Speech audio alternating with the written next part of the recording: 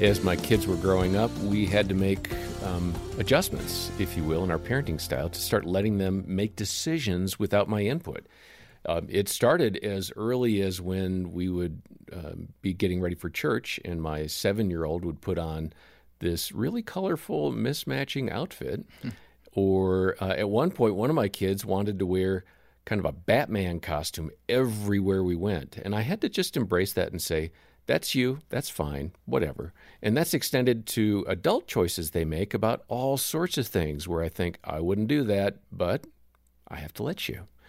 I'm John Fuller, along with Dr. Danny Huerta, and we're going to talk today about letting our kids make choices and mistakes. So let's begin with the balance of a conversation Jim Daly and I had with Crystal Payne. She's a really popular blogger, and previously she discussed 3 choices you can make as a mom or a dad to improve your parenting. The fourth one is letting go of your child. What? Crystal, are you crazy? Obviously, it's age appropriate. Mm-hmm. You don't let a 3-year-old go. But, talk to that issue of letting go. If you're a mom and dad of young children, you're saying, what are you talking about? If you're a mom and dad of 15, 16, 17-year-olds, you know exactly what we're talking about. How do you let go? Letting go, I really feel like it starts in your own heart. It's those hands open to resting in God's plan for our children and trusting Him with our kids. So it starts with that.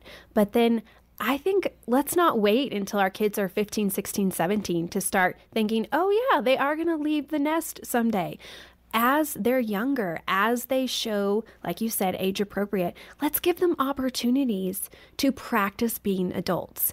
And one of the things about that is then they're going to make some mistakes. And guess what? Then we can be there to kind of walk with them through those mistakes. And so not too long ago, one of my kids, they really wanted to buy this new set of earbuds. And they wanted these really expensive set of earbuds. And I was like, okay. And they had found them off of one of those sites that is not super reputable. And I asked them a few questions and they plunked down a lot of money on these earbuds that did not work. And it was such a good opportunity for us to just, talk about this. And, I said, can you go back and is there anything you can do to get your money back? No. But they said, I learned a lot from this, so we were able to have that conversation. And so often it opens up just those conversations when we allow them to, little bit by little bit, we are letting them go. We're raising them to be adults, not kids. And I think it's really important also to recognize that, are we setting rules and boundaries for our kids just because we want to keep them safe? And I think so often that we are not setting them up for success in life if we make all the decisions for them, especially as they get older, but raising them to learn to seek the Lord themselves and to make some decisions themselves so that they get in that habit and that practice of learning wise decision making. When you tie this all up in a neat bow, all the things that you've learned, and again, I so appreciate your forthrightness and your vulnerability in this, because we all need to learn from it, and we all need to be more honest, I think, as parents in how we're doing, and control those things we can control, which, oh, by the way, is you, not your child. Mm-hmm. And the Lord knows that. I heard someone once say, God's a God of teenagers, right? We're all like teenagers to Him, doing the things we want to do. Speak again to that mom or dad listening who's saying, okay, I have done everything out of fear. What I'm hearing you say is me. It's what I've done. Mm-hmm. What can they do today, again, to move toward a healthier approach, kind of putting all 4 of these together? I would just encourage any parent who is listening, who is feeling that weight of exhaustion, that stress of wanting to do everything right, and you don't want to live like that anymore, to recognize you are so loved by your Heavenly Father. Start with camping in His love. You can't love your kids well if you don't believe that you're loved yourself. Yeah, it's true. And so going back to the Word of God and really looking at what does He say about you, and just really, really, really letting that soak into your soul.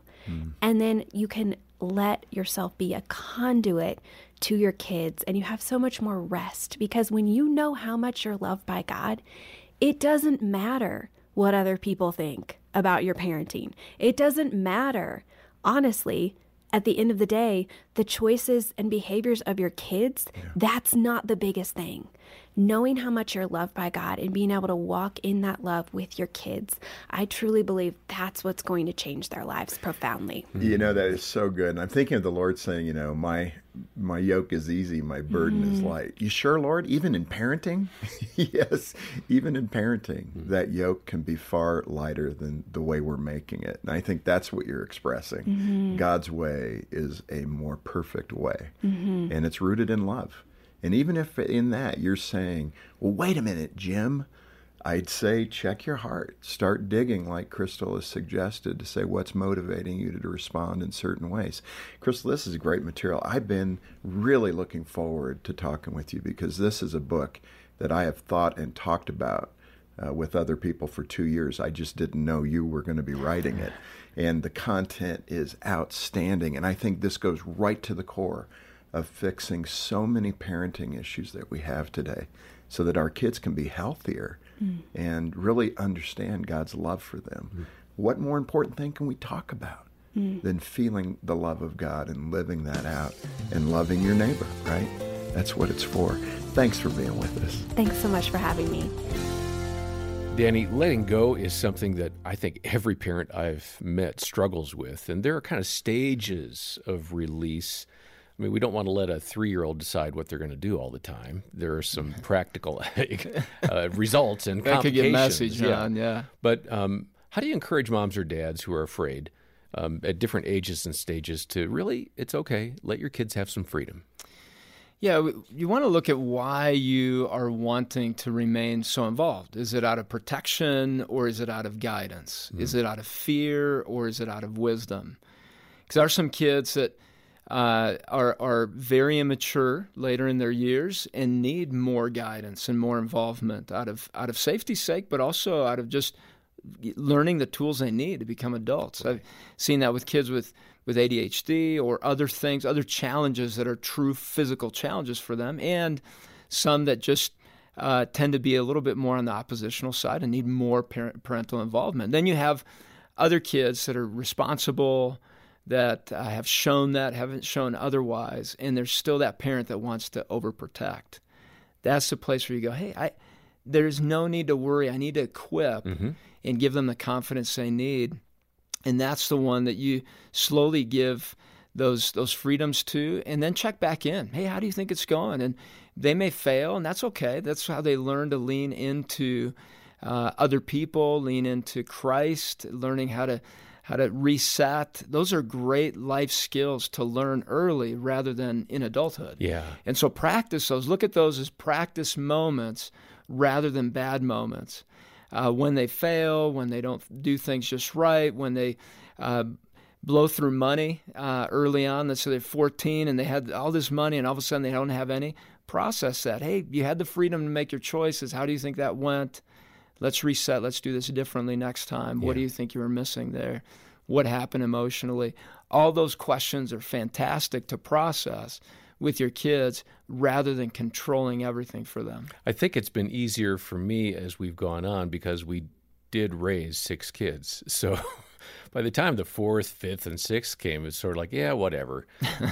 But I think it's very typical for us to just operate out of fear, as we heard Crystal referencing, and you just referenced it. So what am I really afraid of for my 14, 15, 16-year-old when they want to do some things that I'm thinking, maybe not a good idea? I mean, it really is based out of love and sometimes out of our own insecurities that we don't want to look bad as parents. If my child fails or does something wrong, people are going to think I'm a bad parent or a bad person. I didn't do my job correctly. So it's less fear for what my child might experience and more fear about me. I'd say the bad. and. It could be both. Okay. Right? There is love there. Man, I don't want my child to be hurt. We don't want to see them in pain. We don't want to see them fail. And we don't want to see ourselves be seen as failures either. Yeah. In that process. Okay, so a real fast, practical, what would that look like? I mean, let's keep it in the teen years because I think that's where a lot of the explosions happen between mom and dad and a child. My 15-year-old wants to, head off for a weekend with a friend. Yeah, and they sometimes with that, sadly, the reality is there may be marijuana, there may be poor decision-making with girls being invited or guys, the opposite sex being invited. And when those big decisions are made, that's when, as a parent, you do need to intervene. Hey, what happened here? So that, let's say the child just asked me about doing that. Oh, about going and just how do having I a good handle time. that? Because it'd be easy to say, "Are you kidding me?" No. Well, I mean, you need to ask questions. What's the plan? Yeah. What are you guys planning on doing? We know that teenagers, when they're bored, they become very creative in what they're doing and start to make poor decisions. You want to weigh, has my child made good decisions and proven that? And then lay out the ground rules of the expectation. And then also measure, who are they with? Who are the friends? Are there going to be adults there? Those are fantastic questions that your teen needs to learn how to ask. If you just say, oh yeah, go have a great time, I want to be the cool parent, that's not responsible either. Yeah. You want to ask questions, show the responsibility of looking at the parameters as the decision is made, and then go, yeah, it looks like a good idea for you. It looks like it's going to be fun. Looking forward to hearing all about it. And if you see some things that just are not going to potentially go well, that's when you need to say no. It doesn't look like you're ready for something like that yet. Have the conversation, maybe express, I trust you, but I'm concerned. And one of the phrases I learned to use over the course of the years has been, well, help me get to a yes. Mm-hmm. Don't give me a sales job, but just help assuage my fears. Get in my skin, see through my eyes. Help me say yes. Maybe there's an in-between step here. Maybe and that's the one, else. John, right there. If you say no, maybe say, not that. However, how about this instead? Mm-hmm. Would this be an alternative that we can compromise on? So, bring a yes with a no, especially if it's a big idea from your kid. Yeah. Well, so much good stuff. Thank you, Danny, for your insights. And thank you as a listener for tracking along with us. Your heart to have a healthier relationship with your children and to raise responsible adults comes through because you're listening to these podcasts, I'm guessing, on a pretty regular basis. You want to be the best parent you can be, and you want your kids to grow up healthy and wise and to be contributors, as Danny said, not consumers. We have so many different ways here at the ministry to help you along the way. Encouragement, answers to tough questions. Maybe a starting point would be for you to stop by our website and take our parenting assessment. That is a wonderful resource. It's free. It takes just a few minutes. It shows you where you're doing well and maybe an area or two of growth for you as a parent. And I think you'll find it really insightful. Join the tens of thousands who have taken the free parenting assessment. We'll link over to that. And then for kind of a deeper dive into some of what we've talked about today and heard from Crystal, get a copy of Crystal Payne's book, Love-Centered Parenting. We're making that available when you make a generous donation of any amount to the Ministry of Focus on the Family. You're the fuel that allows us to make podcasts and have articles and resources online to do so much for parents. So please join the support team as you can, either a one-time gift or an ongoing monthly pledge, and request your book, Love-Centered Parenting. All the details are in the show notes. Next time, you'll hear from Rhonda Stoppe. She has tips for how a mom can better communicate with her son. For now, on behalf of Dr. Danny Huerta and the entire team, I'm John Fuller, and this has been the Focus on the Family Parenting Podcast.